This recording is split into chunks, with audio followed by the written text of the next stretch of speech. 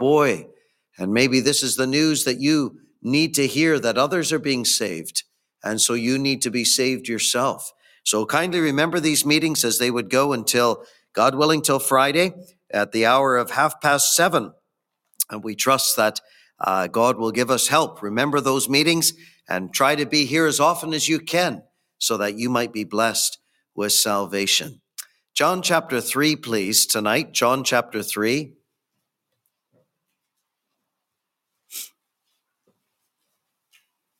John chapter 3, and these verses have been read so often, but I want you to notice the word perish, because I'm going to read to you all the times that the word perish occurs in the Gospel of John. John chapter 3 and 15. That whosoever believeth in him should not perish, but have eternal life.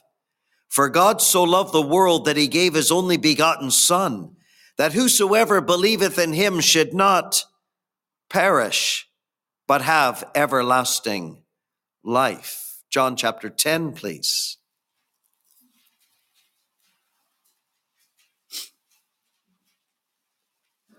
John chapter 10, verse 27. My sheep hear my voice, and I know them, and they follow me. And I give unto them eternal life, and they shall never perish. Neither shall any man pluck them out of my hand. Never perish. Chapter 11, please. Verse 49.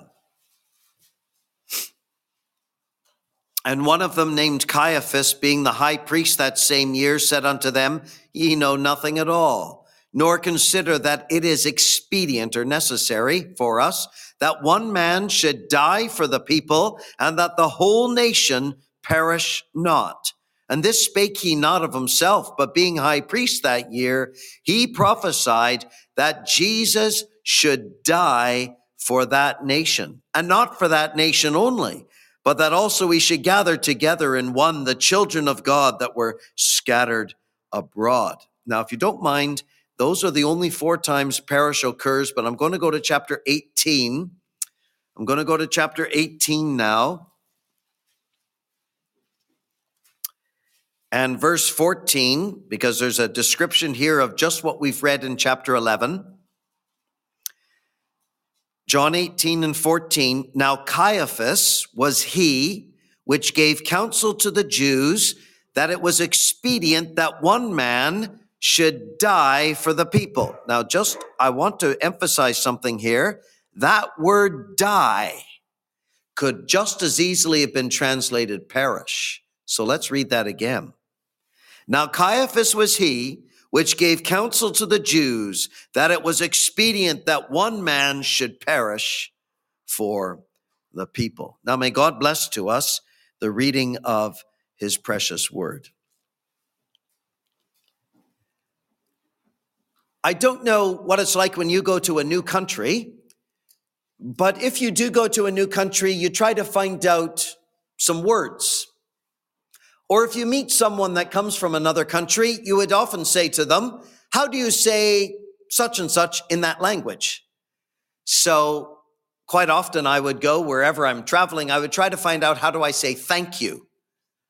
So whether you're in France and it's merci beaucoup, or you're in a Spanish-speaking country and it's muchas gracias, or you're in Korea and it's kamsahamnida, or you're in Japan and it's arigatou gozaimashita, or you're in Chinese is the easiest. Shei. That's all.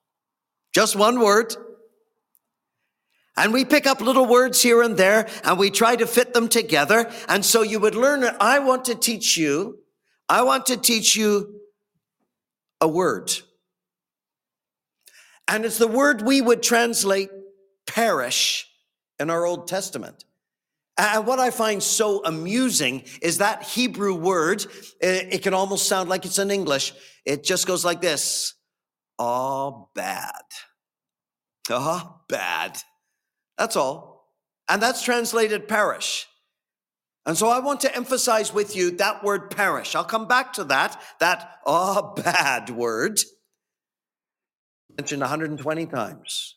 I'm so glad that the word yasha means salvation is mentioned 205 times. Isn't that the way God always has it? That being saved just about doubles all those words about being lost. What I also found out fascinating, to me at any rate, is that when you read the gospel according to Luke, perish is the same word as lost. So you have a lost sheep. It's a perishing sheep. In fact, that parable about the lost sheep, the lost coin, the lost son, 7 times over, the word perish comes into it. Luke is always talking about people that are perishing. So then I turn to the Gospel of John and I look and see, and do you know what I love about John? John always tells us about not perishing, never perishing, perish not. Except if I go to the original language, there's one time when a person perishes. And that's when one man perishes for the people. So you see the little outline of my little words. I'm just going to try to teach you a word or two and teach you the truth behind those words. Because to perish has all sorts of meanings attached to it. None of them are good. But what I love about the gospel according to John is that I come to John chapter 3 and verses 15 and verses 16 for those 2 times that perish is mentioned. Should not perish. And we have a great story of salvation. Not perish. And then you come to John chapter 10 and you find out about sheep that never perish. And then you find out that this salvation, it involves a security. It involves a certainty. It involves a safety. So you've got the salvation presented in chapter 3, and you've got the security of that salvation presented in chapter 10. And then when I come to chapter 11, that one man should die for the people, or as chapter 18 says, one man should perish for the people, is the great truth of substitution. For you see, there is one who has made this salvation possible, and there is one who has gone to the extent of substituting himself as the perishing one so that you might never perish. And that's what makes it so secure. For when the Savior buys, when the Savior purchases, when the Savior goes to the great extent of perishing so that we don't have to, He'll make that salvation available so secure that you can never, ever be lost. Should not perish becomes never perish.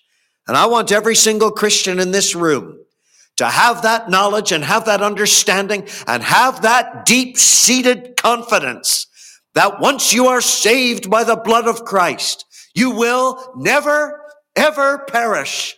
Not even the devil himself is able to come and steal you away. There is no force on earth that can change a young girl, change an older man from being a Christian to being someone that's lost. There is no force in the world that can tear you away from being saved, and that forever. Why is that? That's because it's not all about you hanging on to God. It's about God who says, I've got a grip on you. You'll never, ever be lost. Well, you see, the 120 times this word perish occurs in our Old Testament. I said that it doesn't give you a very good meaning. It can mean destroy. Destroy. God told the people of Israel to go into the land, and they were to destroy all the pictures and all the images of false gods. Destroy them. You say, I wouldn't like to be destroyed and have my memory blotted out. No, you would not indeed. It's a word that's translated ruined. Ruined.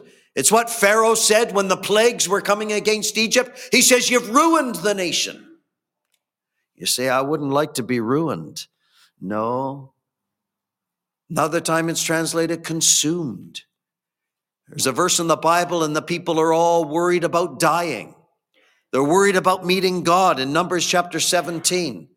And they say these words, we die, we perish, we are consumed with dying. I just wonder if there's someone here and that would be your fear of meeting God. In fact, the people didn't even want to go where God was. They said, we can't even go to the tabernacle, it was called. We're too afraid to meet God. I wonder if there's someone here and you're afraid to meet God. You in your sin, you would recognize I'm not ready. Oh, that there would be an urgency in every one of your hearts.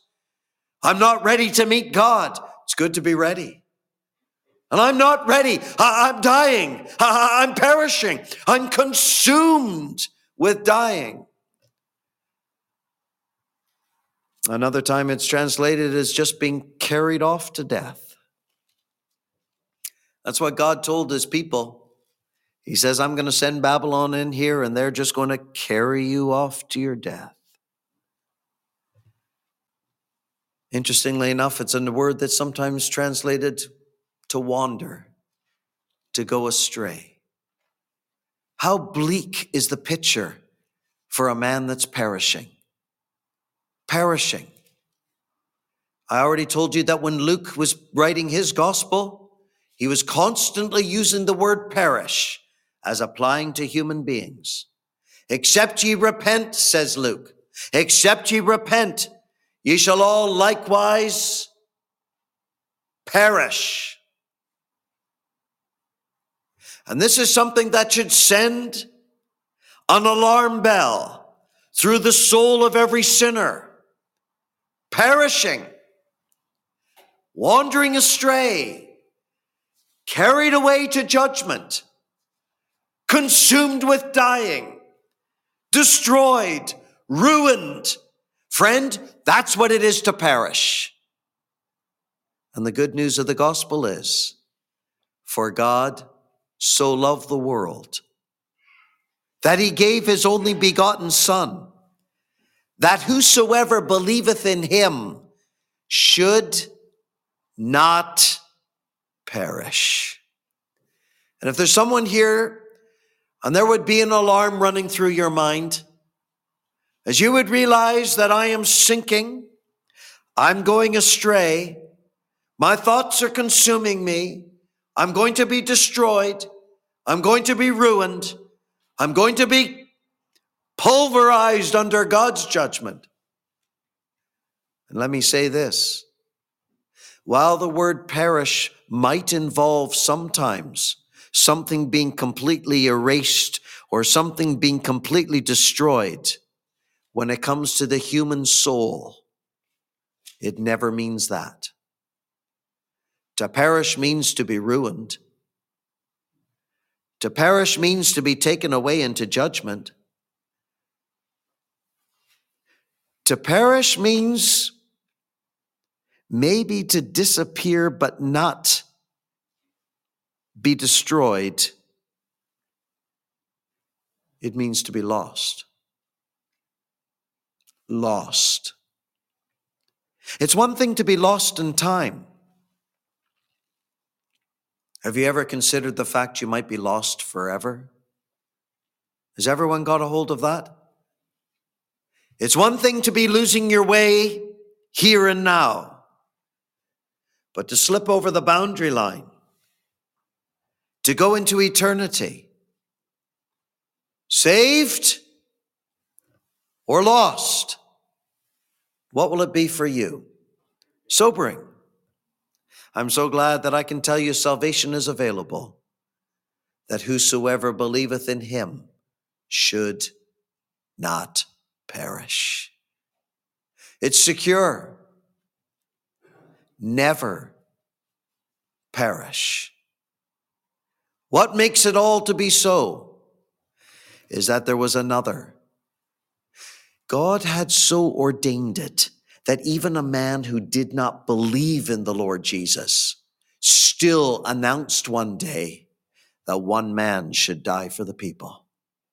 That one man, and I've already told you that word there in John 18, one man would perish.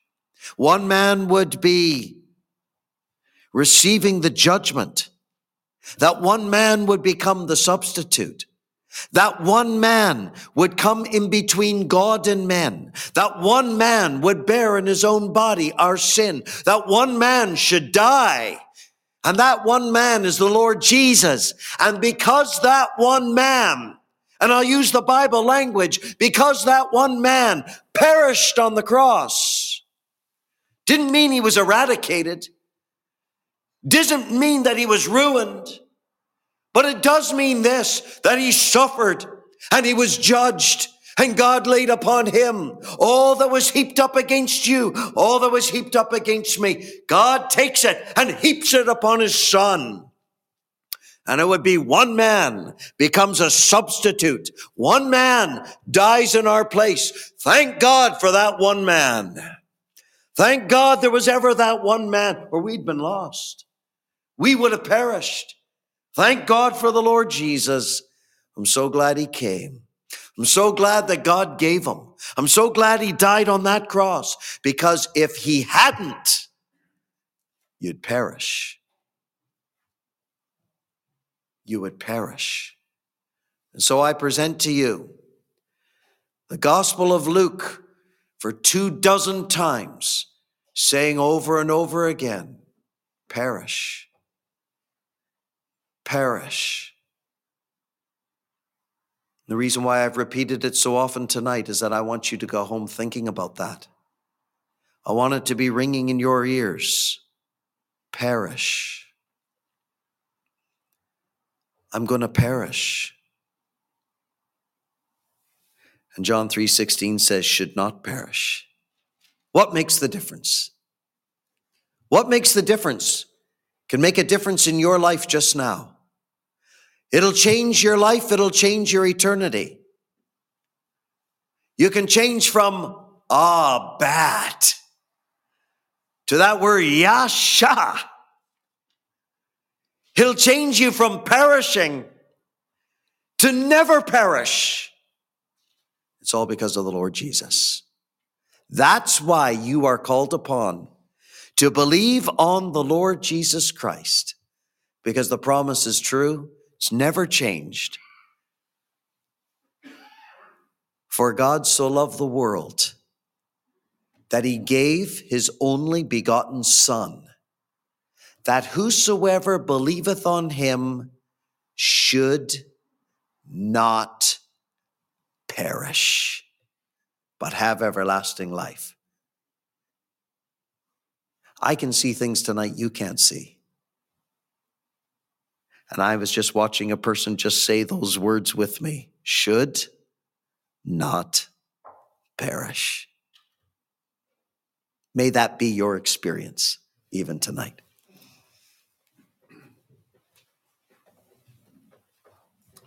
Turn again, please, to the Bible to read again, please, from Romans chapter 5 tonight. Romans, please, first of all, chapter number 5 and verse 12. Wherefore, as by one man sin entered into the world, and death by sin, and so death passed upon all men, for that all have sinned. Verse 19. For as by one man's disobedience many were made sinners, so by the obedience of one shall many be made righteous. Look back to the previous chapter, please, to verse number 25, the last verse in chapter 4, please. Who was delivered for our offenses and was raised again for our justification. And then verse 1, please. Therefore, being justified by faith, we have peace with God through our Lord Jesus Christ. And then we have verse 6, for when we were yet without strength, in due time Christ died for the ungodly. And verse 8, but God commended his love toward us, in that while we were yet sinners, Christ died for us. We know that the Lord will add a blessing to these further verses from the Bible.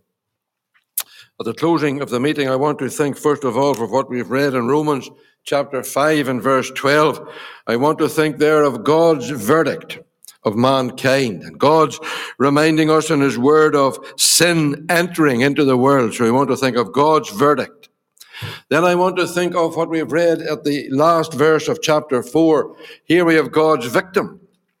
Not only I want to remind you of God's verdict regarding you and I, but then I want to remind you of God's perfect victim, who was delivered for our offenses and raised again for our justification. Not only God's victim, as it were, but then God's victor, raised again. I tell you, dear people, that's what makes the gospel message so wonderful. Not only the victim dying for us, but thank God the victim becoming the victor when he is raised again for our justification. So we're going to speak about the verdict and the victim and the victor. And then we'll have to think about the faith, the simple plan of God's salvation, the value of faith. We've read in verse number 1 there, therefore, being justified by faith. That's how a soul can come into the good of God's salvation. Oh, to appreciate it is by faith. It's not by weeping, working, paying, praying. No, faith alone in Christ, in God's victim and God's victor, the substitute that we have been hearing about. Faith in Christ will save thee. Sinner, trust God's risen Son. Trust the work that he has done. To his arms now quickly run, for faith in Christ will save thee. I know we have mentioned these verses in earlier nights, but they've been on my mind again. Here we have just God's simple verdict. You don't need any O-levels or A-levels or anything. It's a simple statement and a simple verdict here for us all to understand. Wherefore, tell us again the fundamental truth of man's sin entering into the world and how it affects us all.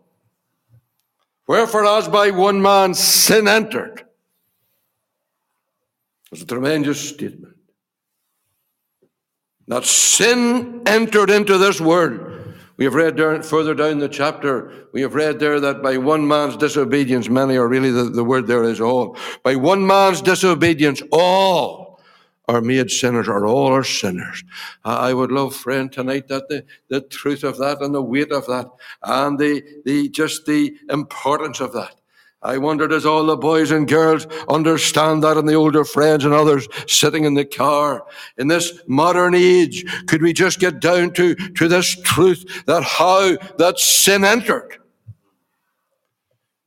You all know the story so well in the garden. And man was told, eat of every tree of the garden, but of the tree in the midst thou shalt not eat of it. In the day that thou eatest thereof, thou shalt surely die. And here we are reminded, wherefore as by one man sin entered. I tell you, so that was a tremendously solemn day as far as mankind was concerned. We used to sing in that old chorus, when sin first raised its deadly head, caused the widening span between the man that walked with God and God who made the man. There the garden, God coming down in the cool of the day and speaking and communing with mankind. And then, dear soul, sin to enter. And we read that God drove out the man. Dear soul, understand, and not just says someone that happened 6,000 years ago true. But that just runs into every family and every home and the latest child born at 8 o'clock tonight, wherever it is, across our world. It runs into every family and every home and every child. The word of God reminding us, as the psalmist tells us, behold, I was shapen in iniquity, and in sin did my mother conceive me. The truth of God's verdict regarding you and I would love tonight to have the help of God, that everyone in the room and others here listening in the park would just get it plain tonight from the word of God, not something that man has conjured up. Dear soul, to understand the seriousness that when sin entered, it affects you and affects me. I can remember learning that as a child, that because of Adam's sin, that I was just a guilty sinner. We have that truth brought before us in chapter number 3 over and over again. And I would love tonight, friend, you would just let that in. That is maybe why some are attending these meetings and really not interested. I don't mean not listening carefully, but not really getting it, not really interested in being saved. It is because they've never really understood the truth of their sin and their need. You see, you would never appreciate ever appreciate the victim or God's provision if we never appreciate our need. That's maybe what's wrong, dear soul. I trust, friend, you'll understand your need. You've been hearing about perishing. You and I, dear soul, were born in sin, and when sin separated us from God, we see that in the garden, how that sin separated man from God. Sin, the barrier, come in between. And Isaiah 59:2, we have quoted it so often. Your sins. I'll just stop here for a moment. I'll talk to you now. Your sins separate you from God. I tell you, friend, that's a solemn truth. That sin is serious and not only separate you from God in time, but if you die in your sins, friend, I couldn't explain it, or no one ever stood behind this desk could explain it, a soul to be separated from God forever. From all that's good and heaven, and to be separated from God forever, friend. Wherefore, as by one man sin entered into the world, death by sin, so death, that's why we have sickness in the world, that's why we have death in the world, all a result of sin. Wherefore, as by one man sin entered. Thank God the Savior entered into the world. We'll be telling you that in a moment. But dear soul, sin entered. And the Word of God in this very book tells us, in this very book, it says the wages of sin is death. That's why, dear soul, you'll die. And so will I, if the Lord be not come. One of the results of sin. But not only, dear soul, to die physically, but to die spiritually, and to die the second death that the Savior, that the Scriptures talk about. If you remain in your sins and die in your sins, to experience what no one could explain, to experience the death, the second death, the death that never dies, to be separated. Imagine, friend. Imagine a boy in the room here, or a girl here, or an older friend to leave it too late. Never let the weight of this truth into their soul that I'm born sin guilty before God and to die in their sins, or just leave it too late till the Lord comes. Die and left behind, to be separated from not only loved ones presently, but to be separated from God forever. Oh, learn that the verdict, dear soul, of God's verdict and God's book about every one of us. Wherefore, as by one man sin entered into the world. And that's even you, friend. That's even you. God's victim. Where is one going to be found that could satisfy God's holy claims on account of your sin and mine? Where is one going to be? Where is one going to be? Who can do it? We used to sing, but the victim, who shall find him? Such an one as sinners need. What you and I needed, where is one going to be found? Oh, I love this, dear son. God himself. God himself. The one whom you and I had sinned against. The one that you and I, we deserve the judgment of God because of our sin. The very God who had sinned against, God himself provided the victim. Don't we have that earlier in our Bibles, right through we can trace it right through the Bible, God providing the remedy, God providing the victim, God providing the means whereby you and I, guilty sinners, could have our sins forgiven. I tell you, dear soul, what a God we have, what a gospel we have to present. God providing the victim. No prophet, no. No angel, no. Must be a divine person. And the divine person was Jesus Christ, God's only Son. Now what Abraham told Isaac as they climbed the mountain that day, you all know the story, the boys and girls love that story. You remember him climbing the mountain and Isaac asked that father, he says, where's the lamb? Where's the lamb? I wonder is there anyone asking that question? Where's the lamb? Oh yes, I understand my sin. I understand my guilt. All the fitness he requireth is to know your need of him. And maybe there's someone, oh, that I knew where I might find him. Where is the Lamb? Is there anyone here tonight, and that is your language of your soul? Where's the Lamb? Where's the remedy?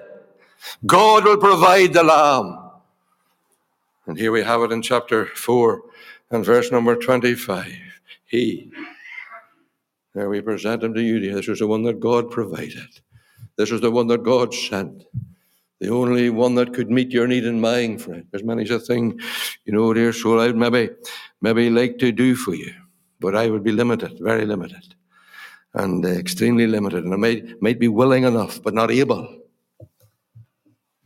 You see, when it comes to God, friend, and see, when it comes to Christ, your need and mine was tremendous. And the only one that could meet it was Christ. And God gave him.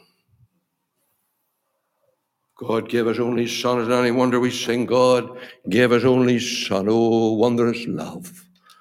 A guilty sinner, I doomed and condemned to die. But God did not pass us by. Oh, wondrous love. And the one that God loved was the one that he gave. Why? He was the only one, friend. I want to emphasize this if I can, friend. The only one that could meet your need. And the only one that could satisfy God's claims on account of your dreadful sin and mine was Jesus Christ, God's only Son. And thank God he was delivered. Delivered before ordained, before the foundation of the world, before there ever was a sin. Thank God there was a Savior. Thank God there was a Lamb. Now what Peter tells us in chapter 1, he says, the Lamb. Tell us, Peter, foreordained, before the foundation of the world. I tell you, dear soul, this message that we have and this remedy that God had, it was no afterthought with God. No, dear soul. God in mercy planned it.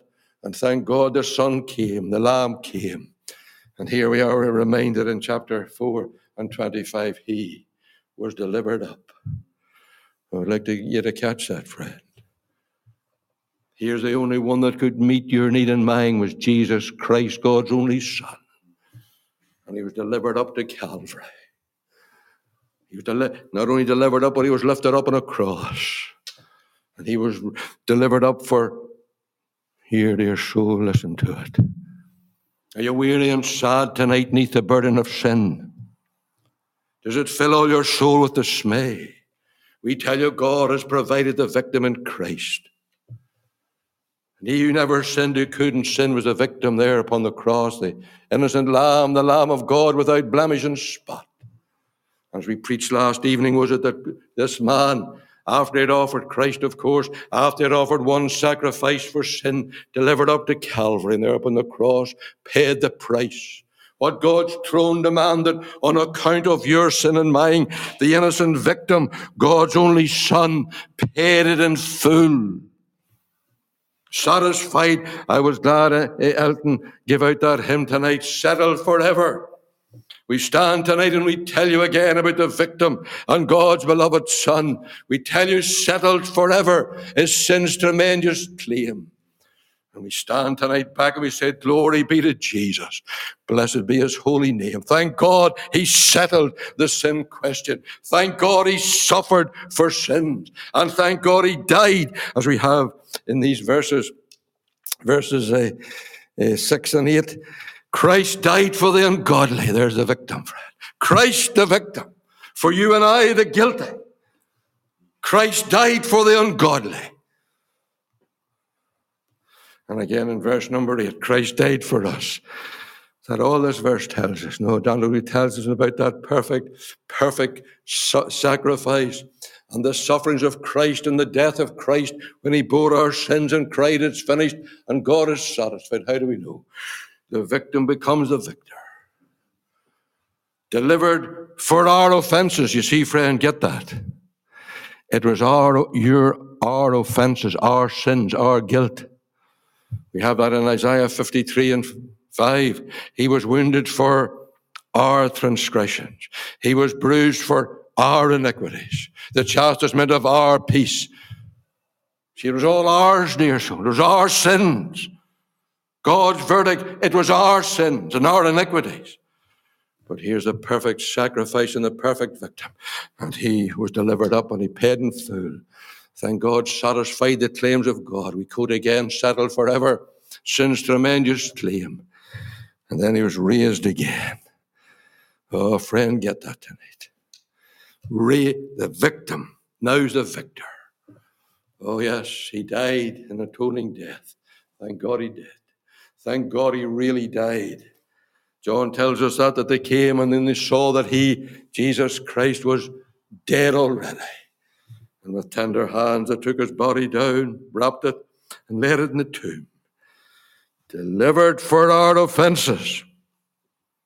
Raised again. I tell you, friend, that's the triumph of the gospel.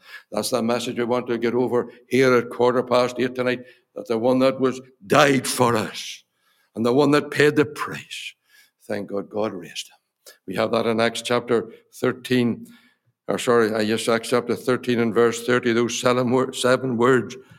But God raised him from the dead. What a statement.